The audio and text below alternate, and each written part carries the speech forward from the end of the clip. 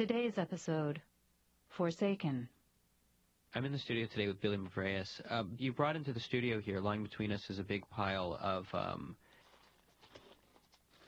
I guess what looks like little, bits of trash in little tiny Ziploc bags. Yeah, one man's trash, John, as the saying goes, right? They're little bits of things that I found over the years that I've commemorated. These are objects that have been like lost or thrown away or in some way kind of like forsaken by other people and picked up by you. Yeah, I kind of try to redeem them. Why do you feel compelled to pick up these objects? At this point, it's probably habit. A lot of my friends make fun of me for it. I've been doing it since the first time I would go out consciously looking or finding things, because I've never looked without finding. I was probably in grade 3. There was a little parking lot that wasn't used anymore, and I would walk around there finding little bits of lost toys. Like here's a very kind of crumpled, wrinkled-looking, faded photo of like a 1-year-old in his one-piece pajamas. It's the kind of thing that somebody didn't want to lose. You know, who wants to lose a little picture of their kid? You know, so I can't leave it in the snow. I can't leave it on the street. It's being dishonored. But then there's also, like, I'm holding up some iodized salt from a Kentucky Fried Chicken. Well, like, what? That's where we get into the little nuts sort of domain. But it's also something. Oh, here's the deal about this. All right, who else is keeping this crap?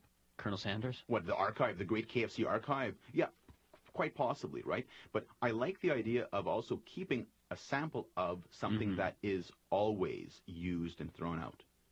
Here you've got a Glad twist tie. Yeah. Well, how did that? Why that? You know, I like the color combination of red and yellow. So I had to document it. Well, I think really without busting your chops or any too much. You can bust my chops, John. I know, and I will. We'll get to that. We'll get to the chop busting part of the interview. But I feel like looking at them like there is something inherently pleasing. Like it does reawaken you to the beauty of the colors and the the aesthetic value. Absolutely. You look, something is being pulled out of a huge pile of garbage. One little object is being pulled out of it. Okay. Yeah. And we could look at it again and say, what is this thing? Right. You've got this one, which is a Hubba Bubba wrapper. That's right. In a tiny little Ziploc bag. Like, what compelled you?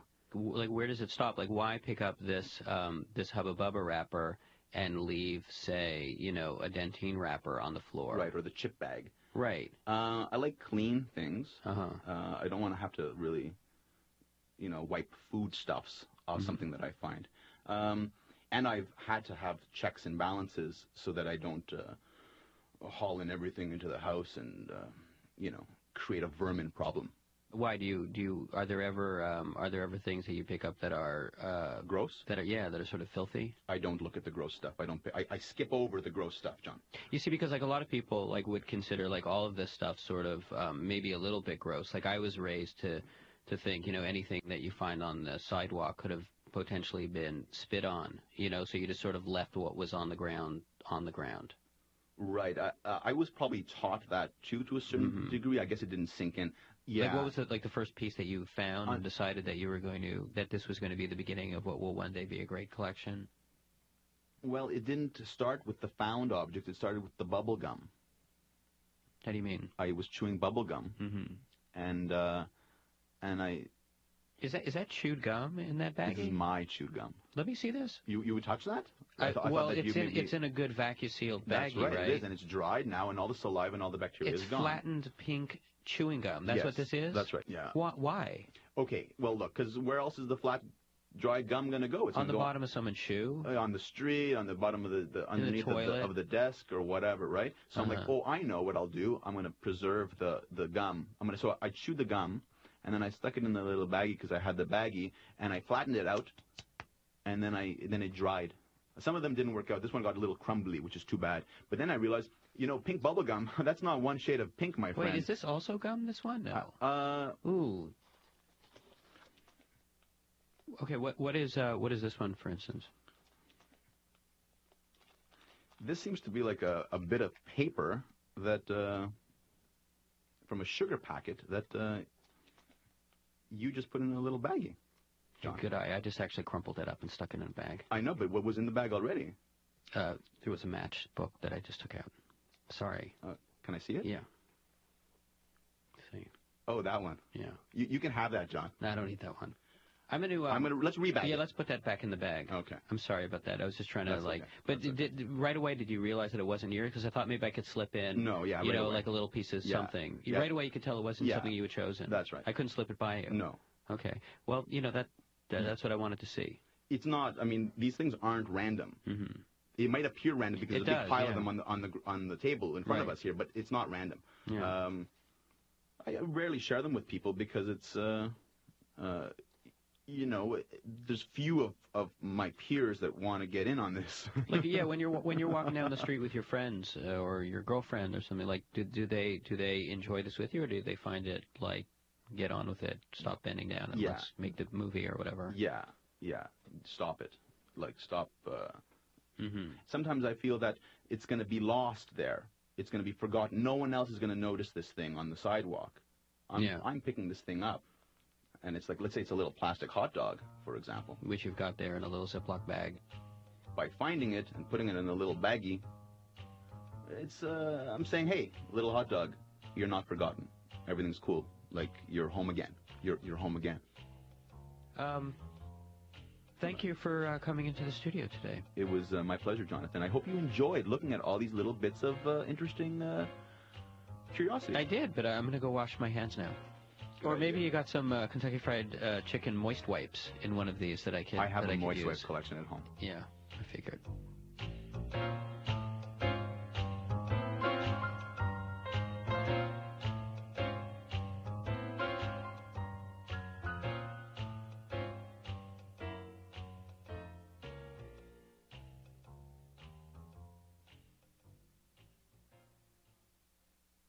The rummage sale was set up in the church basement. All the dolls were put on one table together. They started chit-chatting immediately. Dolls are social. That's what they were invented for, after all. To always be up for playing with children when no one else is. Humans can barely make out their voices when they talk. They make an almost inaudible sound that is similar to that of hair burning. It's a small noise that you assume is coming from someplace far away. None of the dolls here is in particularly good shape. Everyone has lost their shoes. They wear dirty socks and their dresses have chocolate milk stains. There is no laundry for dolls to go to. Once you are dirty forever. You are stuck with a bad haircut into eternity.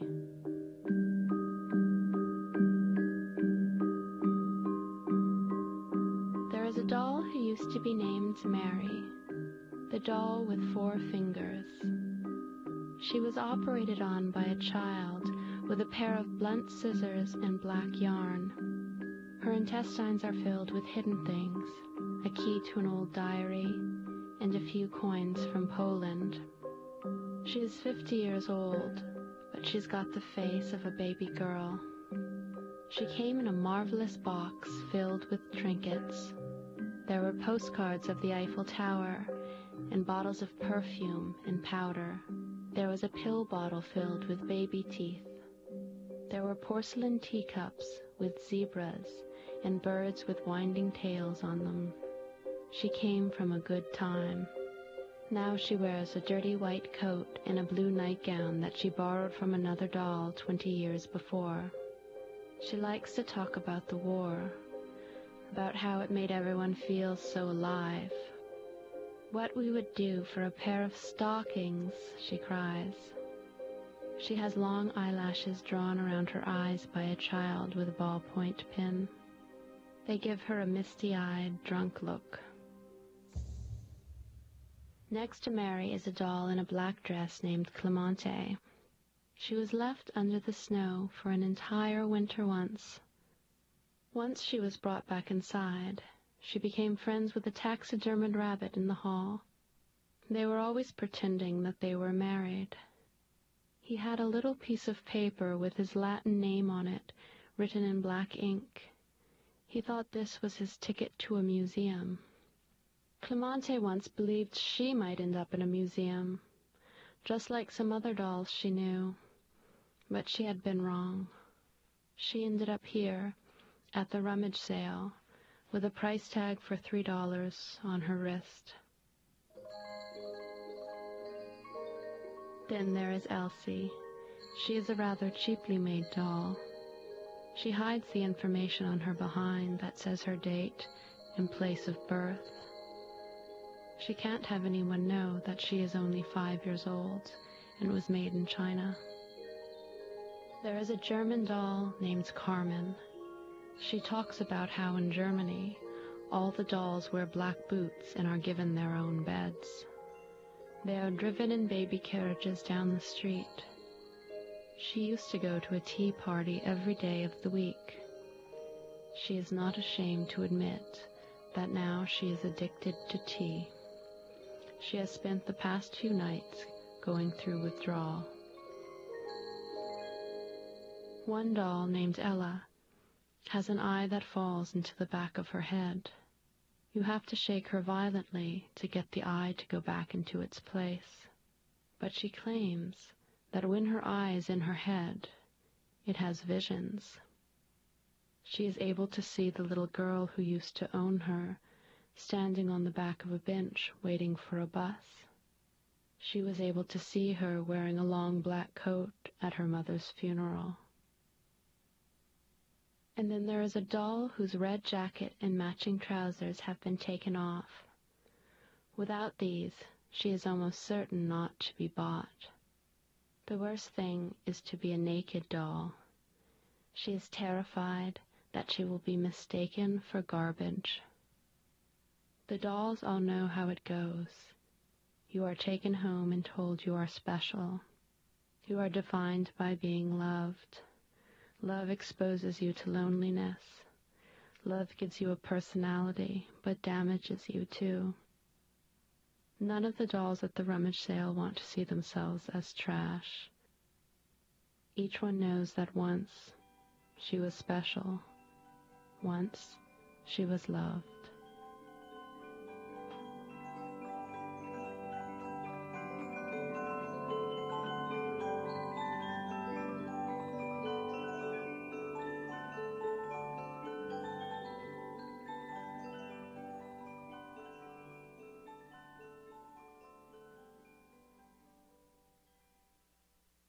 So, Liz, you were sort of involved in this zine called Infiltration. Yeah, it's the zine about going places you're not supposed to go. Right. So it means things like looking at rooftops, looking in tunnels, looking in corridors off to the side, looking in abandoned buildings, sneaking around the disused and forgotten parts of active buildings or any part of your landscape, really. And what that means in terms of philosophy is going around with your eyes open, being curious about the world in which you live. Yeah, like one of the things that sort of strikes me about it is it's sort of like the kind of thing that kids do. Very much so. Yeah.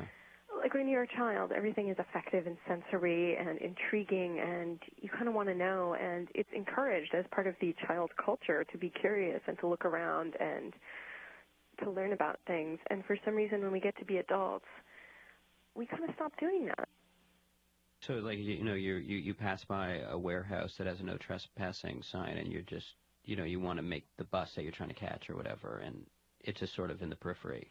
Well, I think for a lot of people, it's not even in the periphery. It's just part of the static of living in a busy urban environment. But maybe for other people who are a little more curious, a little more strange, they might see the warehouse and think, wow, what a really beautiful building. And I'm just going to forget about catching the bus. I'm going to forget about going into work today. I guess it depends on where you got to be.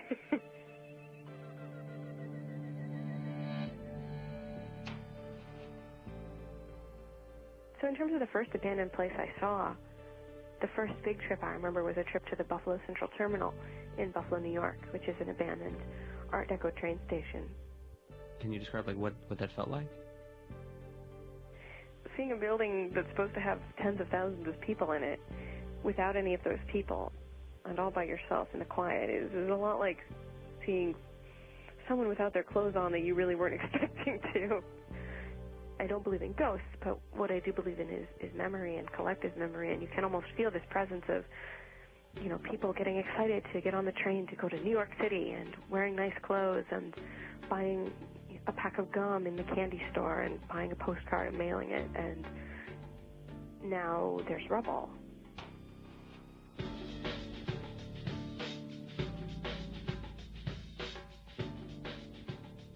Where do you draw the line? Like, where are there certain kind of transgressions that you wouldn't indulge in? Like, well, you don't violate people's privacy. You don't do things that are going to hurt other people. You know, there are a million ways that you could cause problems for others as well. Like, you could even cause problems for other explorers. I mean, one of the problems that we had was we told a story about exploring a ship that's near St. Catharines, Ontario, on the QEW. It's a really beautiful sort of pirate-looking ship, and we found that it had used to be a floating restaurant, actually from Quebec, that had been towed out to the side of the highway and sort of left in the water for dead by its owner. And we wrote about exploring it and rafting out to visit it, and within a year, somebody had arsonized the whole ship. Wow. It's not like we were the first people to ever see it or anything. Right. But talking about how easy it was to get to and how cool it was to be on there made us feel a little guilty when we found that this really beautiful thing had been destroyed.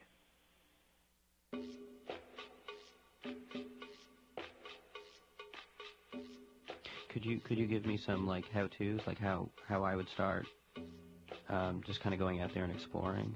Like, do I need to set aside a whole day for this, or can I fit it into my normal life? Can I just kind of, like, you know, strike out on my lunch break? It depends on what you want to do. I mean, I think that the kind of lovely thing about urban exploration is that it's really not about, you know, it's not a goal-oriented kind of sport. Do I need a helmet? Maybe, if you're looking at a construction site. Do I need a utility belt? Not if you're exploring a fancy hotel.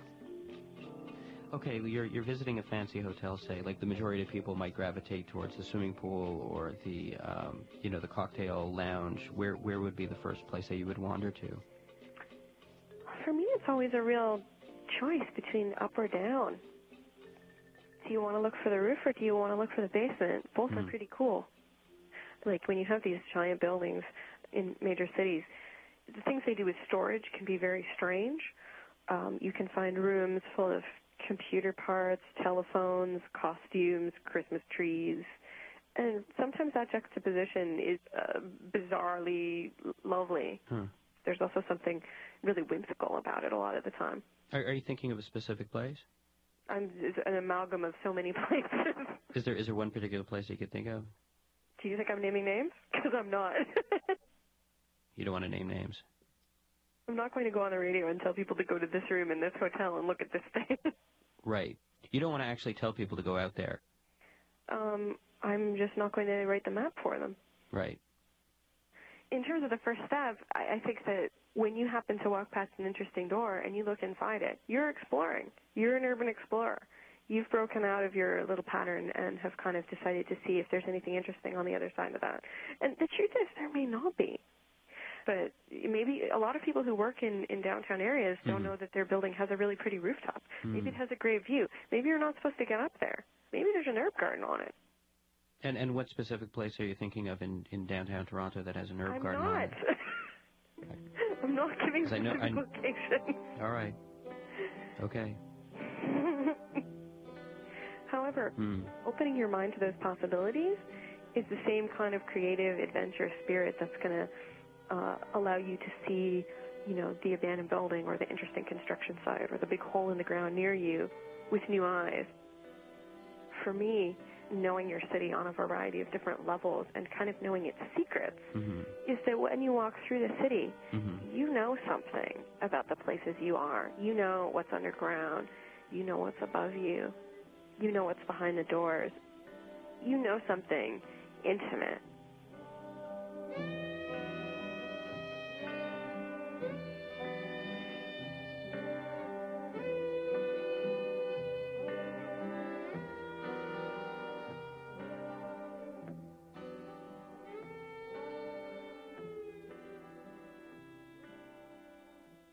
Una, I've got you and a few other kids on the line, and I was going to play you some sounds and see if you know what they are.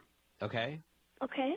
These are sounds that were a big part of my life when I was a kid, and I don't know if they're even around so much nowadays. So I just wanted to see if kids today still know what these things are. Okay. Okay? Okay. All right. Atticus? Mhm. You all set? Yeah. Michaela? Mhm. You there? Yeah. Brell? Yeah. Hello. Hannah? Hi. Kiela? Mhm. Okay, let's go. I'm going to play you the first sound. Here we go.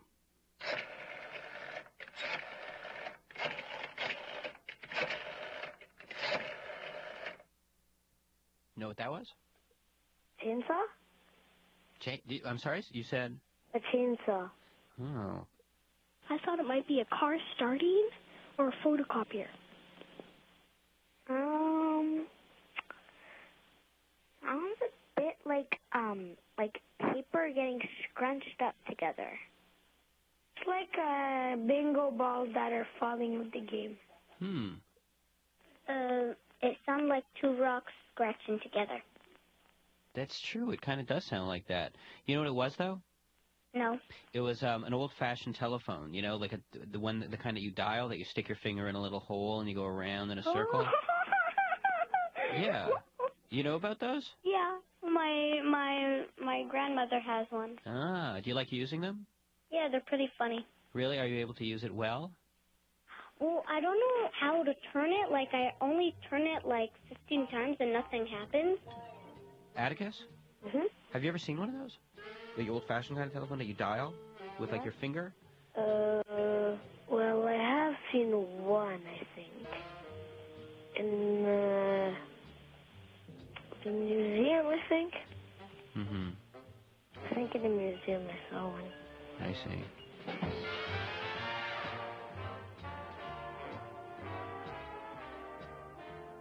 Okay, here's another sound for you.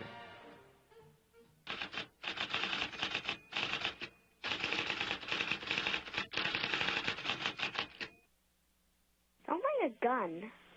Shooting gun. Yeah, it sounds kind of like a machine gun. Yeah. It's true. You know what that was? What? That was a typewriter. Oh, a typewriter. Do you know what that is? Yeah, it's the old-fashioned computers thing. Yeah. It's like you put a piece of paper in and there's ink and it writes what you write on the computer. Yeah, that's right. It goes directly from the computer onto the paper. Mhm. Okay, here's another.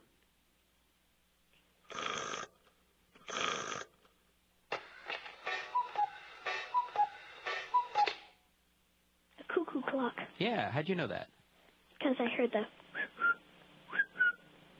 Somebody, like, whining a cuckoo, and then it goes cuckoo, cuckoo, cuckoo. Yeah, it's a hoo-hoo clock. A hoo-hoo clock? Yeah. How does everyone know what that is? Because I see them in movies and cartoons. Well, movies.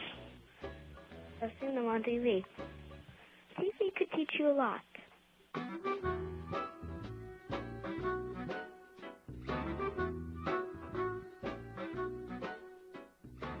All right, since we're talking about television here, here's a little something from when I was a boy. You ready? Yep. Here you go.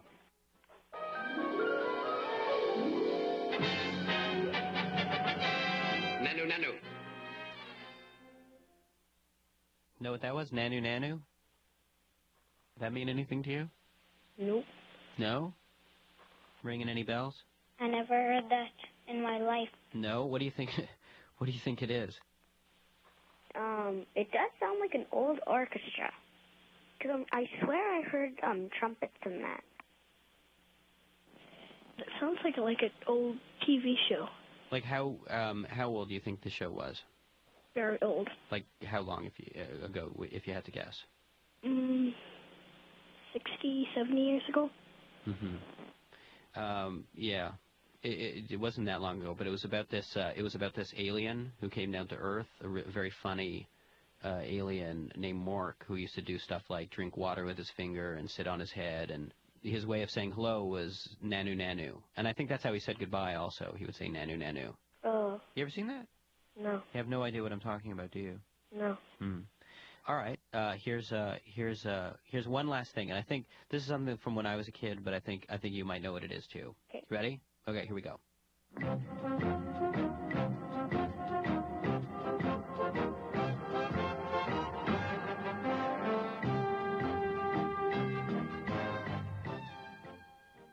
Hockey.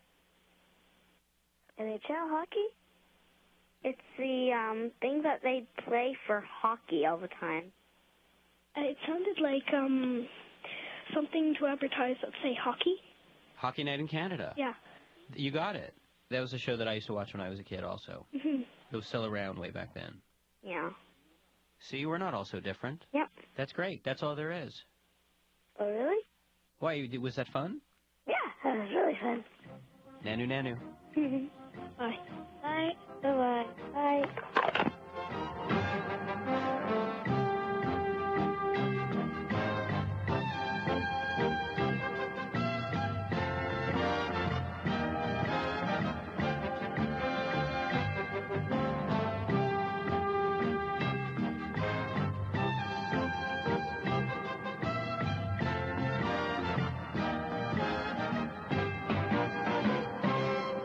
On WireTap today, you heard Billy Mavreas, whose collection of 20th century artifacts can be seen at yesway.com.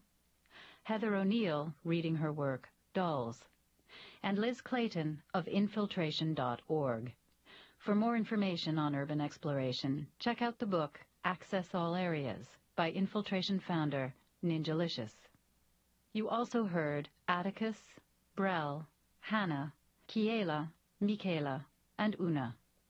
WireTap is written and performed by Jonathan Goldstein and produced by Jonathan Goldstein with Sarah Gilbert and Carolyn Warren. Production help from Mira Burt-Wintonic.